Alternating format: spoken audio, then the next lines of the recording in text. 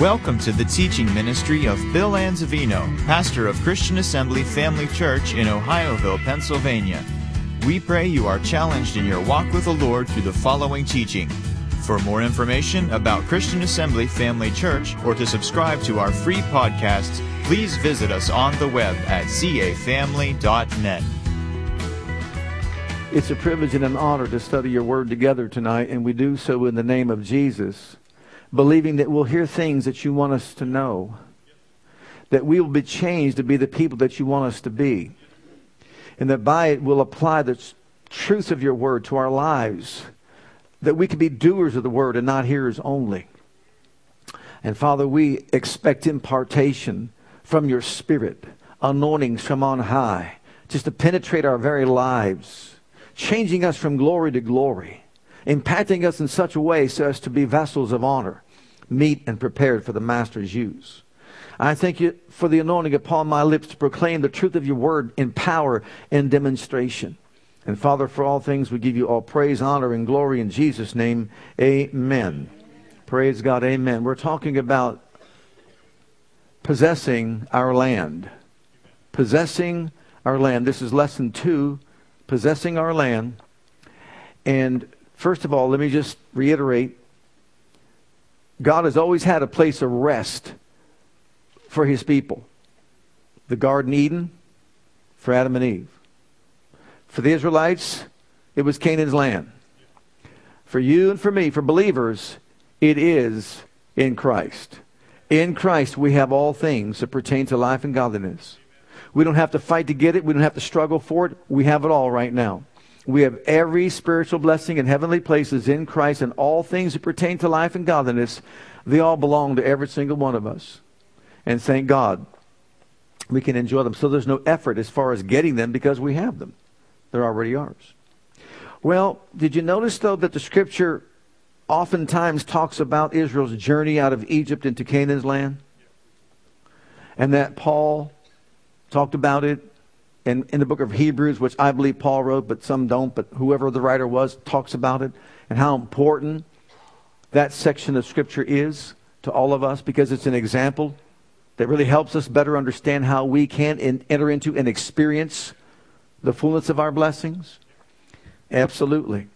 So, it's a type of our being delivered from the world and our getting into and experiencing and enjoying the fullness of our blessings. And that's why we're talking about possessing our land. Because even though it was provided for them, many of them never took possession of their land, even though it belonged to them. And the things that belong to us, I guarantee you've got an enemy that doesn't want you to enjoy it.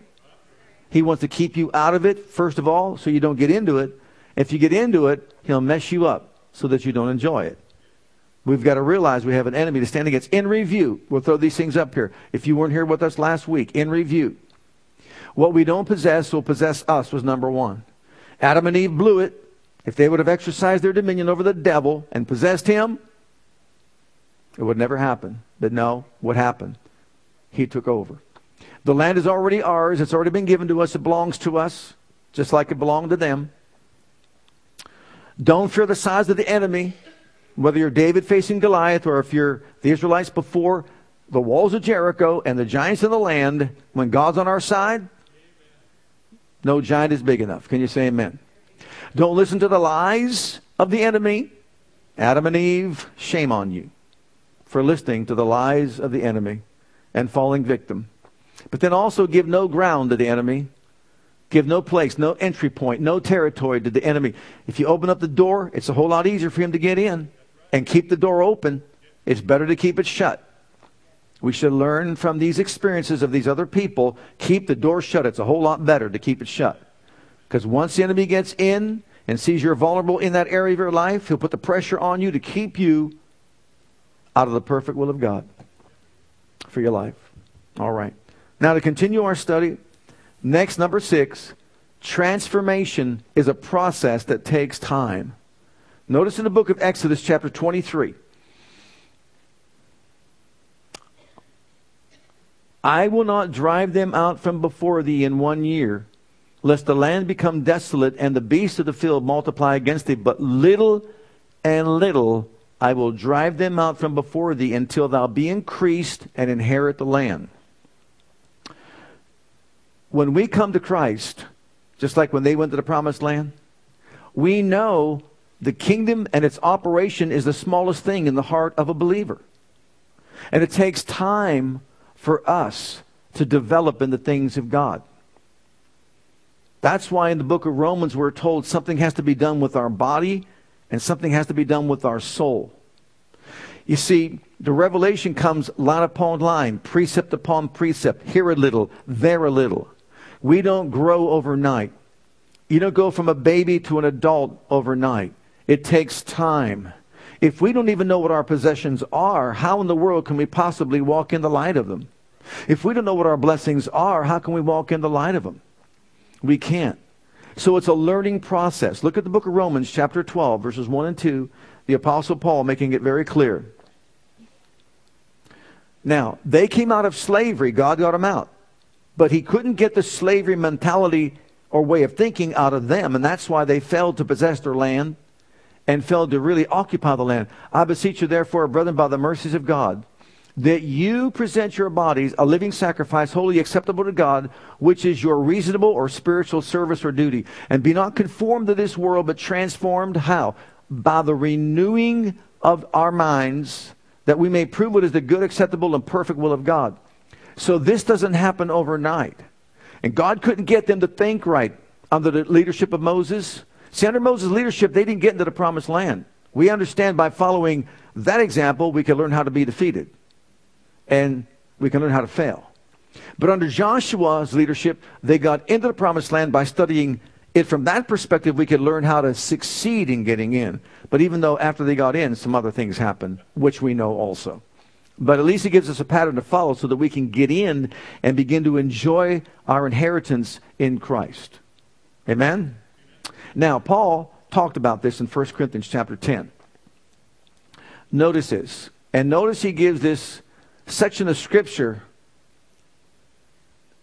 to us to reveal to us the importance of this particular event that took place in the lives of these people. Why?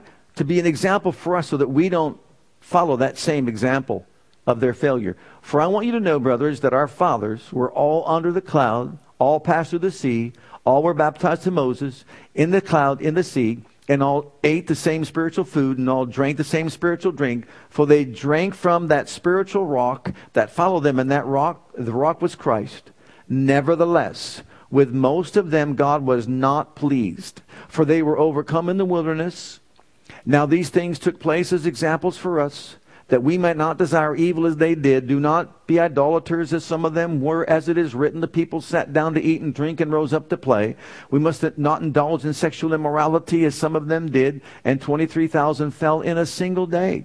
We must not put Christ to the test, as some of them did and were destroyed by serpents, nor grumble, as some of them did and were destroyed by the destroyer. Now these things happened to them as an example, but they were written down for our instruction, on whom the end of the ages has come. Therefore let anyone who thinks that he stands take heed lest he fall.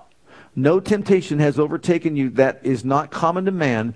God is faithful. He will not let you be tempted beyond your ability, but with the temptation he will also provide the way of escape, that you may be able to endure it. We have three sections here that we want to point out in this scenario. And number one, it reveals to us that they had the same privileges, each and every one. And just like they all had the same privileges, we too all have the same privileges in Christ.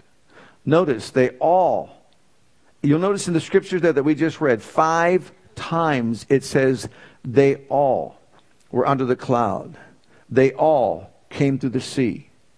And every one of these experiences are powerful experiences if you think about it. As they walked through the Red Sea and they watched it part. What an experience for them to have. Then they're all baptized. Number 3. Number 4, ate the same spiritual food. Number 5, the same spiritual drink. So you see the food, 4,500 tons of manna coming down every single day. 11 million gallons of water coming out of a rock every single day. And that walk was Christ. And we see all this. They saw all that. You would think that would be impacting for a lifetime to see those kinds of staggering miracles take place among them. So they all had the same blessings. They all had the same privileges. Not one was any different than the other. How many know that God has no favorites? We all have the same redemption. We all have the same loving Father. We all have the same name of Jesus. We all have the same Word of God. We all belong to the same family of God. Every single one of us has all things equal. No one has anything. We all have that name above every other name that we can use in our daily walk to overcome all the things that come against us in this life, right? We all have that. In other words, we start together on the same playing field, on the same level. No one's different than anybody else. We all have all things equal. But then number two, we see number two, God wasn't pleased with most of them. Notice it says most of them, but in actuality, that is an understatement. He was not pleased with practically all of them because only 2 of the 2.5 to 3 million, other than the kids 19 and under, went into the promised land under Joshua's leadership. So God was not pleased. And he gives us a revelation as to why he was not pleased with these people. In the book of Hebrews, it referenced what? Their unbelief. But here, it really does. It reflects upon their character and their conduct. There are 4 things that we have listed here. Number 1, they were involved in idolatry. They were putting things up above God in their lives. And God absolutely didn't like that. Now, can you imagine coming out of Egypt and seeing the things that they saw and immediately getting involved in idolatry, putting other things up above God? That'll keep us out of our promised land in a heartbeat. Then they were engaged in what? Sexual immorality. You know the story when Moses was up on the mountain, they came down, he saw them down there doing the things that they did. Idolatry, they're getting involved in immorality. And then they were testing Christ. If you recall, in the book of Psalms it talks about this. In the book of Numbers it talks about this. They tempted him these 10 times in the wilderness. And as a result, God was sorely displeased with them. They tempted him on numerous occasions. He said, surely you will not enter into my promised land because of these temptations. So let's think about some of the things that they did, and we can learn things that we should safeguard ourselves from. Don't get involved in those kinds of things. And then also we see that probably one of the biggest things, if anything that we could be guilty of, murmuring and complaining. Think about it. We murmur when it's too hot. We murmur when it's too cold. Right? Think about it. For some reason, I think it's just a built-in mechanism in all of our lives. It is easy to murmur and complain about what's going on. I guess in the natural world that we live in, that's the way we've been programmed. We're told to count it all joy no matter what we're going through in life. Because the joy of the Lord is our strength. And if we want joy, we're going to have to shout for it. We're going to have to jump for it. We're going to have to leap for it, right? Absolutely. But yet we're not programmed that way. We're not wired that way. But God says, do it. That's where your strength comes from. But still, like them, it's easy for us to murmur and complain about what's taking place.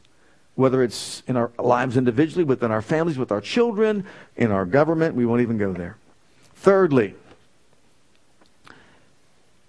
God limits our temptation. Aren't you glad that you and I are not allowed to be tempted above that which we are able to overcome, and that with the temptation that God will make a way of escape that we're able to bear it? So no matter what it is that may be coming against us and tempting us to do, let's say, what God doesn't want us to do, we need to have the mindset or the mentality that says, I have a way of escape. I can overcome this situation. And I realize that in some situations it's very difficult.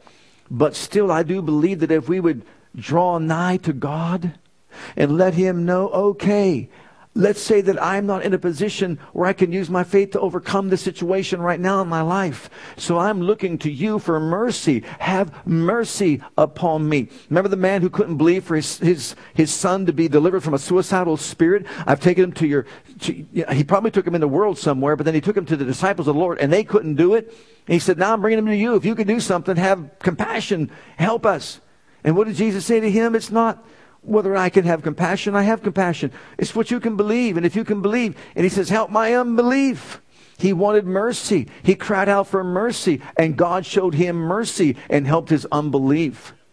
And you know that impacted him for the rest of his life. Having dealt with that son the way he had. All those days, all those years that he had to deal with this suicidal spirit. Now that he sees him every time he's free, can you imagine? And God showed him mercy. And we can cry out for mercy as well. As a matter of fact, many of the healings that took place in the Bible, they cried out for mercy. Have mercy on me. Have mercy on me. And God showed him mercy. And so God, through his mercy, will show us a way of escape to get out of the situation that we might be encountering. Okay, next, number 7. We need to get rid of the things that offend God. We need to get rid of the things that offend God. Sometimes, it's just, I marvel at some of the things that I hear. People getting involved in witchcraft, getting involved in the horoscope, getting involved in all those different things in their homes. And they wonder why certain things are going on. Get rid of all that stuff. It's not a game that we're playing. It is a spiritual warfare that we're engaged in. And the enemy will use any trick that he possibly can to get a person to open up the door just a little bit to get their foot in. Why go to a horoscope when you can go to the Word of the living God and get the mind of God himself? And by his Spirit, he'll speak to us and show us things to come. Praise God. If we want to know our future, it's right there in the Word of God. Can you say amen? But look at the book of Joshua. Now remember, they're in the promised land now. They just came out of Egypt, went through the Red Sea, 40 years in the wilderness, and now he's brought them into the promised land, and they're in the land of promise, that land that flows with milk and honey, and experiencing the wonderful things that God had for them. But the children of Israel committed a trespass and the accursed thing, for Achan, the son of Carmi, the son of Zabdi, the son of Zerah of the tribe of Judah, took of the accursed thing, and the anger of the Lord was kindled against the children of Israel. Now, you just read that verse of Scripture, and we probably go, oh my goodness, how could he do something like that? But when you think about all the things that he just saw, you think about the fact he was there at Jericho. He saw the walls fall down. He saw Rahab the harlot's house stay up. And he saw everything else fall. And the great victory that took place, he just was part of. And they were told, do not touch the spoil of wars for yourself. Don't take them unto yourself. Leave everything behind. But the silver and the gold belong to the living God. Put that in the treasury of the Lord. That's what they were told to do. Besides, it belongs to him. It's all his. The silver, the gold, the cattle on 1,000 hill, all belongs to him anyhow, right? But Achan decides he's going to take it for himself. You see, he's not listening. He's listening to a lying spirit. He thinks he's going to get away with it. And so what does he do? He takes it, hides it in his tent. Now what happens is they go off to war against Ai. And when they go off to war against Ai, Joshua, he's not aware of this. So he thinks God's going to defend them. God's going to fight for them. They're going to have victory once again. But no, it's not the case. As they go off to war, what happens is God doesn't defend them. God doesn't fight for them. 36 men died. They retreat. And Joshua is about to pull his hair out. He actually starts blaming God and says to the Lord, what's going on? What are you doing? Why aren't you fighting for us? Why aren't you defending us? He's just crying out to God. And God says to him, there's sin in the camp. Don't look to me. There's sin in your camp. And until you deal with it, you're not going to have victory. Whoa. Well, look at Joshua 6:13. I think this is the English Standard Version of the Bible. Get up, consecrate the people, and say, consecrate yourselves for tomorrow. For thus says the Lord God of Israel, there are devoted things in your midst, O Israel. You cannot stand, listen to this, before your enemies. You cannot stand before your enemies until you take away the devoted things from among you. So God was speaking directly to them and saying, look, I am giving you an opportunity for repentance. I'm giving you this opportunity to come forth and admit your fault, your sin, your failure. That's what he did. And Achan knew what he had done. But you could read the whole story in the 7th chapter, and guess what? He still thought he would get away with it. He still thought he could hide it in the ground under his tent and get away with it. And what was he doing? Looking out for himself and for his own family. He wanted the silver. He wanted the gold. And God says, you're not just taking silver and gold. You're taking what belongs to my treasury. You are stealing from me. And so what happens is, of course, they have to come before Joshua and all that. And it's found out that Achan is the one, he's the culprit. He did not take the opportunity to repent before the Lord.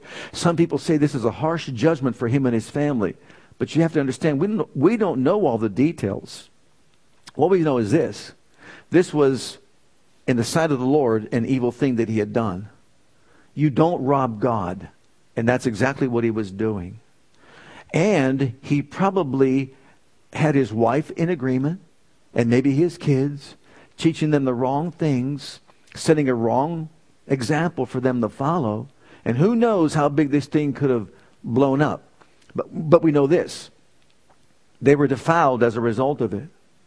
They lost the intervention of God as a result of it. Their enemies would prevail against them as a result of it. What was more important? For them to have that, or the favor of God, the hand of God, the power of God? Beloved, whether it's a life, a marriage, children, a family, a church, even a nation, it pays to have God on our side. It pays to have the living God stand against the enemy and be an enemy to our enemies and an adversary to our adversaries. But that's not going to happen, you see, when we go against the will of God and sin against God. And that's exactly what he did. As a result, they couldn't stand against the enemy. So if we want success to overcome the enemy, what's important to do? Whatever it is that offends God, get it out. Get out of the house. Get rid of it. Don't engage in it. Amen? Sometimes I think because of the so much grace preaching today that people don't want to hear this aspect of it. But beloved, it's the absolute truth. We can't harbor things in our lives. You can't walk around with bitterness in your heart and think that you're going to stand against your enemy. We can't be in unforgiveness and think that we have the favor of God. And even though people will tell you it doesn't matter because you don't have to confess your sins because we're all forgiven, I'm sorry. Get it out of the camp. Get it out of the heart. Get it under the blood of Jesus Christ by confessing it. And then you'll stand against your enemy. Amen. Next. Number 8. Don't let anger cause us to make wrong decisions. Don't let anger take us to a place that we choose wrong and make wrong choices and decisions.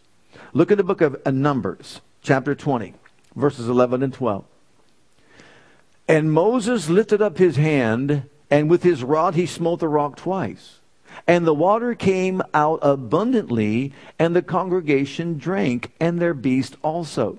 And the Lord spake unto Moses and to Aaron, because you believed me not to sanctify me or consider me holy in the eyes of the children of Israel, therefore you shall not bring this congregation into the land which I have given them. Now it sounds like that's a harsh punishment as well, but we have to remember this. He is in this leadership position, and it is up to him to obey the voice of the Lord and then communicate that to the people. Why was God so angry that he hit the rock twice? Because the first time he brought water out of the rock, he hit it once. And that rock that followed them was Christ. And it's a type of him being slain once for us, for the blessings to flow in our lives. The second time, he was not told to hit the rock, but to speak. Speak. Vocalize. Speak to it. You see, Christ doesn't have to die again. He died once. All we have to do is speak. Amen. All we have to do is decree it. All we have to do is declare it. That's what Moses was told to do. And yet, this is one of the first times that we see anger rising up in his life. And him making a decision to respond to the anger and belittle and berate the people. Before he never did that. This is the first time he just comes out and really berates the people, belittles the people, condescends upon the people, and really gets caught up into a pride and arrogant attitude toward the people. Do I have to, listen to what he said, do we have to fetch water out of a rock for you? Wait a minute, Moses. We? Does that mean that God and you brought water out of the rock? Moses, you think you can do that on your own? You can't. But you could see he was getting frustrated with the people. He was caught up in the pride and arrogance, and he acted out of the will of God. And that anger led him to make a wrong decision and choice, to come across as if he was somebody so special. And he violates the will of God by smiting it twice, when he should have just spoke, water come forth. That's all he had to say. And it would have been done. And who knows the scenario then? He might have been spared to go into the promised land. So don't let anger cause us to make wrong choices and decisions. Controlling our emotions is absolutely essential in order for us to experience and enjoy the blessings that God has provided for us in this life. Next, notice this. Age is not a factor. Age is not a factor. Doesn't matter how old we are. Doesn't matter how young we are. Age is not a factor. You take David before Goliath. Look at what it says in 1 Samuel 17, verse 33. And Saul said to David, you're not able to go against the Philistine to fight with him. Why? Because you're but a youth. You can't get into your promised land. You can't overcome the enemy. You can't get over this obstacle. Why? You're but a youth. He's a man of war from his youth. You're but a youth. So in other words, he is saying your youthful state, being young, limits you. You cannot get into your promised land. You cannot overcome your enemy. You're going to be kept out. There's no way you can do it. Well, that didn't pan out to be true, did it? No. He didn't let fear dominate him. No. You see, when you see God is bigger than your enemy, like David did, no matter how young you are, praise God, he's going to fight for you and defend you. And that's exactly what happened. But then you've got the other side of the spectrum. I was really concerned about what word I should use here. Caleb was older. More mature. More seasoned. That's why I took younger and older. He wasn't old. He was just older than David was. All right. So look at what it says in Joshua 14.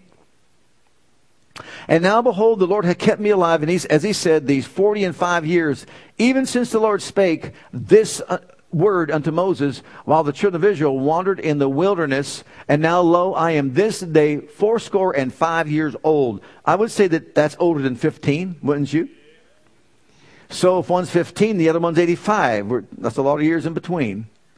As yet I am strong this day as I was in the day that Moses sent me. As my strength was then, even so is my strength now for war, both to go out and to come in.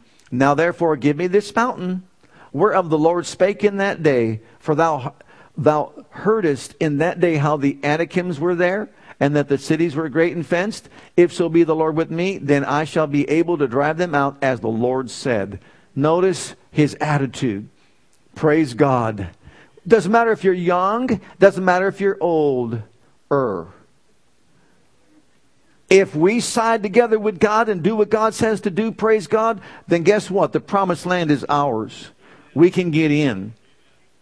So if we want our possessions, if we want to enjoy our possessions, then we've got to decree it. If we don't vocalize it and decree it, how is it going to be done? The Bible says you shall establish a thing, decree a thing, and it shall be established.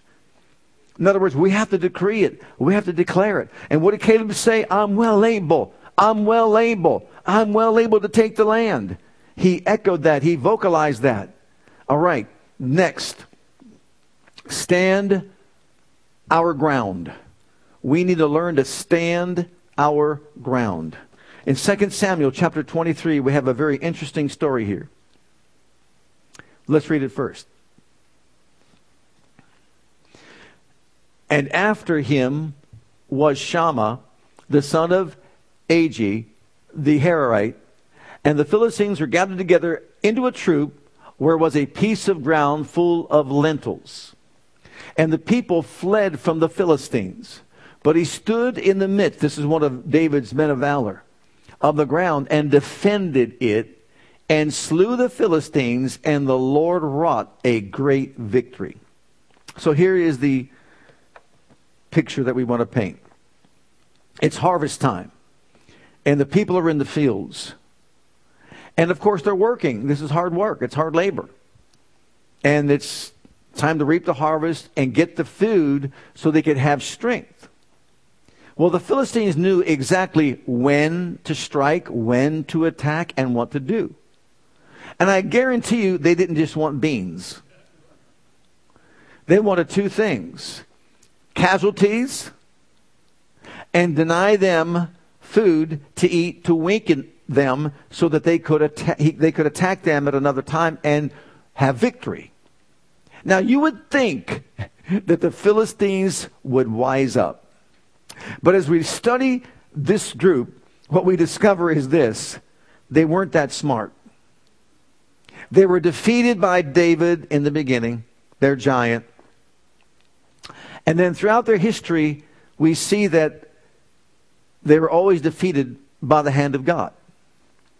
Even when they got a hold of Samson, they weren't smart enough to keep his head shaved. They let the hair grow back.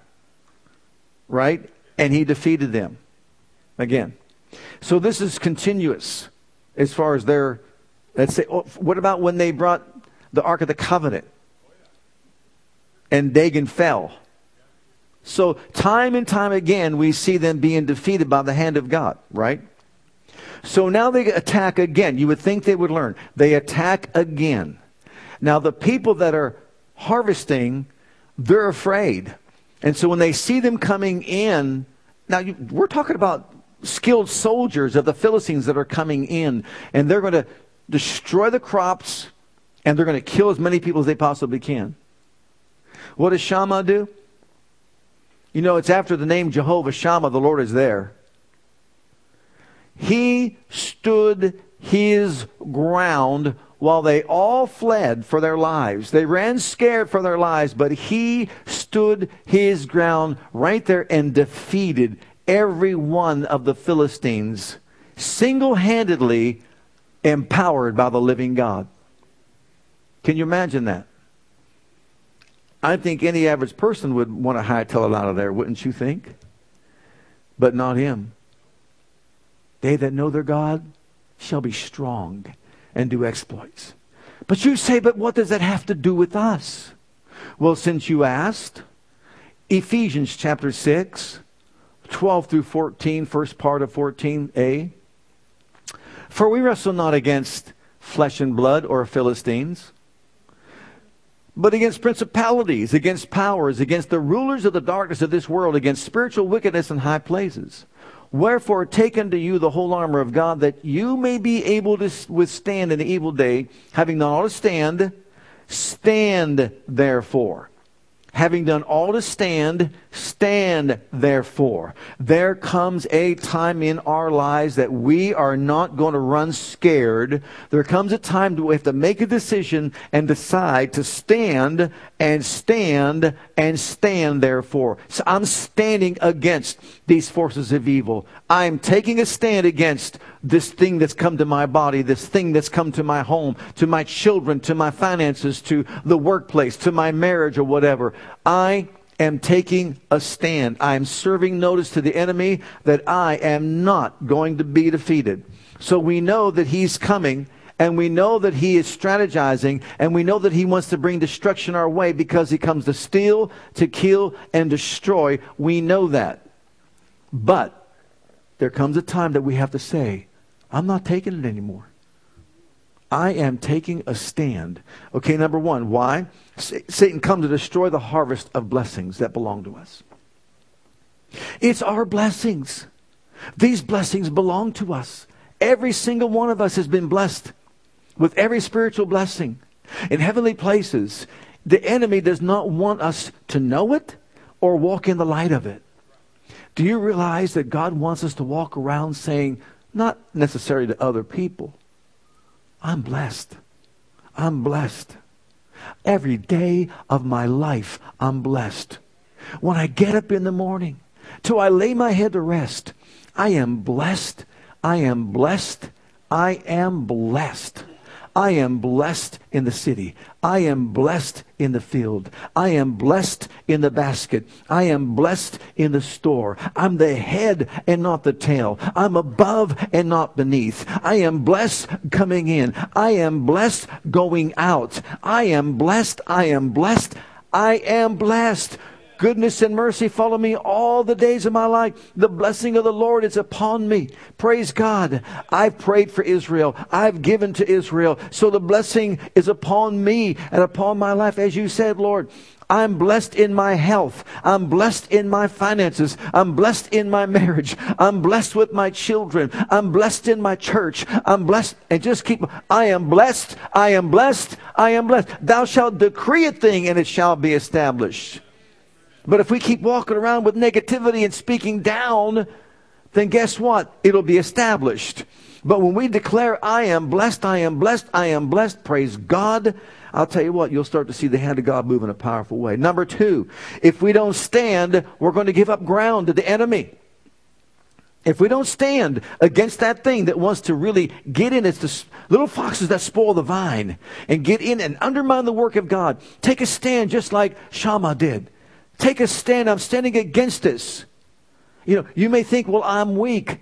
I can't do that. It seems like it's too overwhelming for me. He never said to be strong in yourself or myself.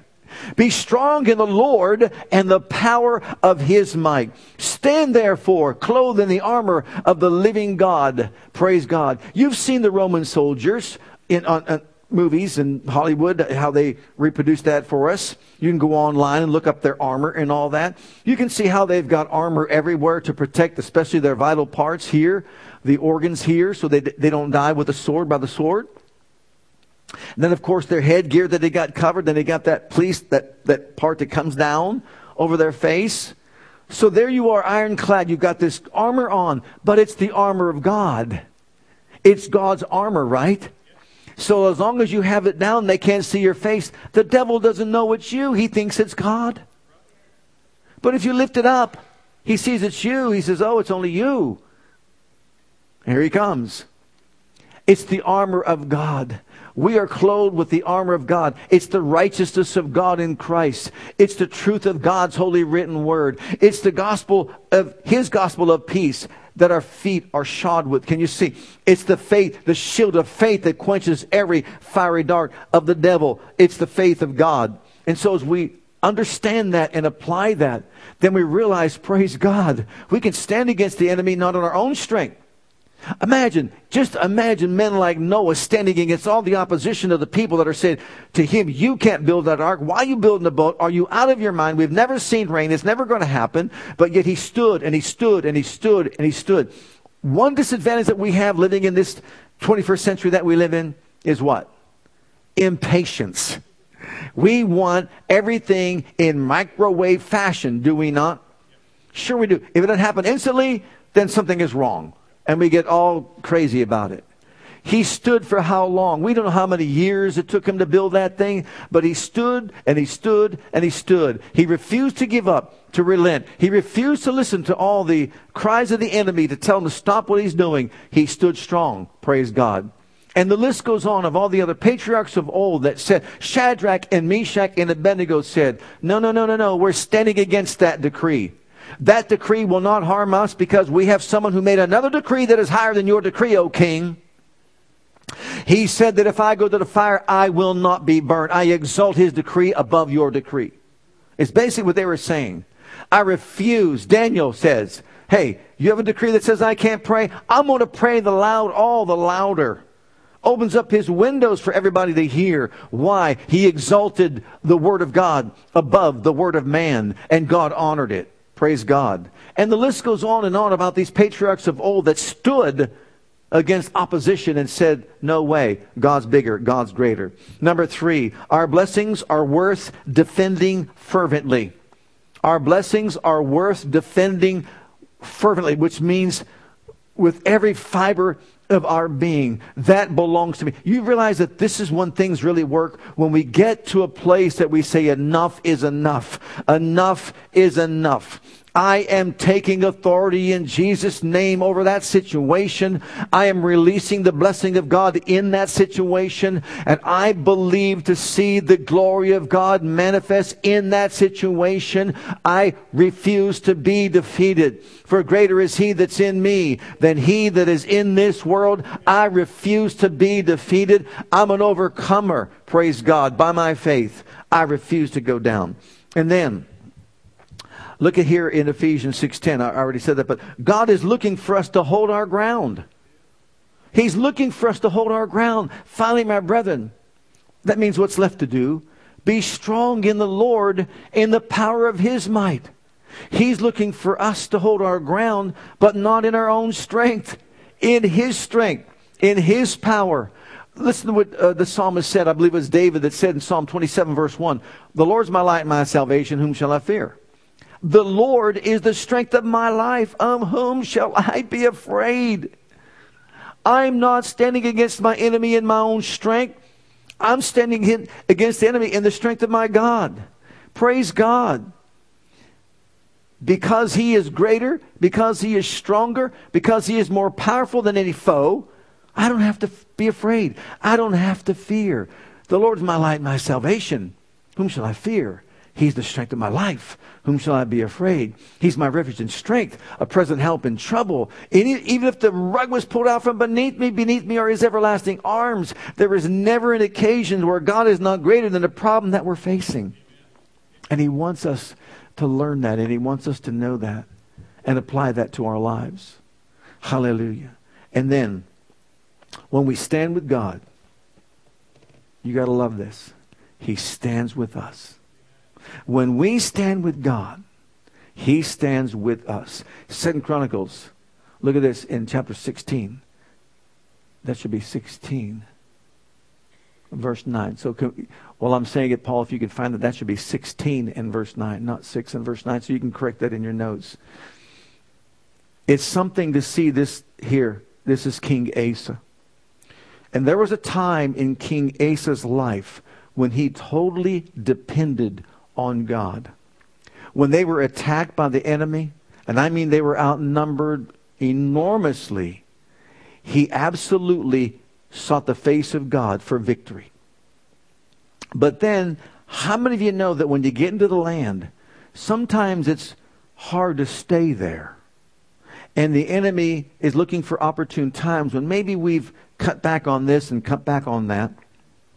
Because this time, when they went out to war, what he did was he made a peace treaty with some of the kings, other kings. Rather than depending on God, he depended on man. And as a result, he got himself into a whole heap of trouble. As a matter of fact, he sought, when he was diseased in his feet, he sought not the Lord but man, and he died.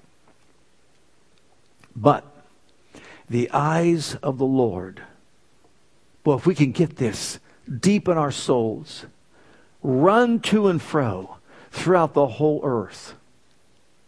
Now, envision that. Envision that. The eyes of the Lord are just running.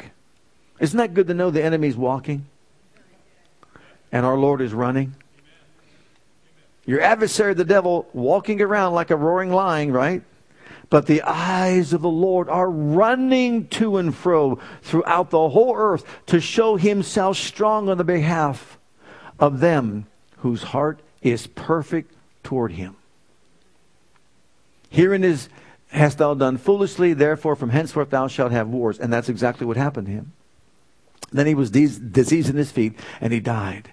But when he trusted God, look how important this is. When he trusted God, God enabled him to defeat every enemy. When he made a peace treaty with man, he lost out. And as a result, forfeited his faith in God and tried to stand on his own 2 feet rather than stand in the presence of God and let God bring down his enemy.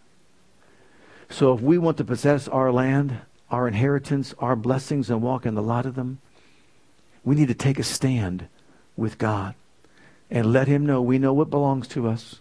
We know the battle that we're engaged in, but we are standing, praise God, and we will continue to stand. Because sometimes we get to a place that we think, well, maybe my faith isn't working because it didn't happen instantly. And then having done all that we know to do, then we kind of think, well, maybe it's still not working. What are we supposed to do next? Having done all to stand, he says, stand. You stand there clothed in the armor of the living God. You stand there with assurance knowing that He's on your side and He will defend you and fight for you. You've got on the righteousness of God in Christ. You've got on the helmet of salvation. Your head's pointed in the right direction. That helmet of salvation means it includes my deliverance from the power of sin, sickness, disease, mental anguish, financial despair, and anything and everything the enemy can throw my way. I've already been blessed with, praise God, and so I know what is mine. I know what belongs to me, so I'm taking a stand like Shammah did, and I'm not yielding ground. I'm not giving up ground to the enemy. I will stand and fight the good fight of faith. I'll fight, praise God, with words that will bring victory in my life. So thou shalt decree a thing, and then it shall be established. Can you say amen? So if we want something to happen, start saying it. Start believing it and saying it. I say I'm blessed. I say my marriage is blessed. I say my children are blessed. I say my finances are blessed. I say I'm blessed even when I shop in the store. I am blessed in the storehouse, which could be your bank account. I am blessed, and just keep on and keep on. I decree it. I declare it. I decree it. I declare it. I boldly say it. I believe it with all my heart. And you know what? People have tried this in the past, and they did it haphazardly, flippantly, thinking that, oh, someone else said to do it, so I'm just going to parrot what they say to do. I'm going to echo what they say to do. It doesn't work that way. It's when you and I believe it. It's when we believe from the heart that what we say with the mouth will come to pass, that we will have what we say. So I say I'm blessed. Every day of my life, I'm blessed. You know, some of these songs that we used to do in the 70s and 80s were some very good songs to sing. I am blessed, I am blessed. Every day of my life, I'm blessed. When I get up in the morning till I lay my head to rest, I am blessed, I am blessed. Hallelujah. Abraham's blessings are mine. Abraham's blessings are mine. I'm blessed in the city, I'm blessed in the field. Abraham's blessings are mine. What are those songs doing? They're impacting our faith life. They're putting within our spirits words of power. You see how easy it was for these people that saw miracles take place right before their eyes to do what? Shift over to living in the natural. And that's just as easy for us to do. It's true. That's why we have to hear this all the time. All the time, because we're operating in a different realm. Let's stand together before the Lord. Hi, Pastor Bill here. I want to thank you for joining us today. On behalf of my wife, Krista, and Christian Assembly Church, I want you to know that we're here to serve you and your family. Whether you have young children or kids in elementary school, if you're a teenager or a young adult, we have a passion to provide a safe and comfortable environment where you can grow in God and build a solid foundation of His love for you. And with that foundation, we encourage you to take the gospel of Jesus Christ with you wherever you go. It is our heart at Christian Assembly to be an outreach, to be the hand of God toward Jerusalem, Judea, Samaria, and the uttermost parts of the world. We want to join as the body of Christ to make one last trumpet call before the final trumpet sound, and through a life of worship, bring in a harvest of people. With whatever gifts God has given you, we want you to be free to share those gifts and talents. Life is most fulfilled when we share God's love with others. And in all that we do, we want to demonstrate the power of the name of Jesus to the world through a ministry of excellence, to God first, and then also to you. So whatever the situation, wherever you are, whatever you're going through, I want you to know that we love you, and God loves you, and has a wonderful plan for your life. And that plan begins by making Jesus the Lord and the Savior of your life. And if you've never made that decision yet, I'd like to invite you to pray a simple prayer with me. And if you will, Jesus will become your Savior and your Lord. Just repeat after me this prayer. Heavenly Father, I come to you just as I am. And I believe with all my heart that Jesus died for my sins and was raised from the dead for me. I open the door of my heart. I call upon the name of the Lord. Lord Jesus, come into my heart. I now accept you and receive you as my personal Savior and Lord. Heavenly Father, I have called on the name of Jesus. I'm now your child. In Jesus' name, amen. Now, if you prayed that prayer with me, I encourage you to get into a good Bible-based church where you can learn to grow in your Christian faith and experience. God bless.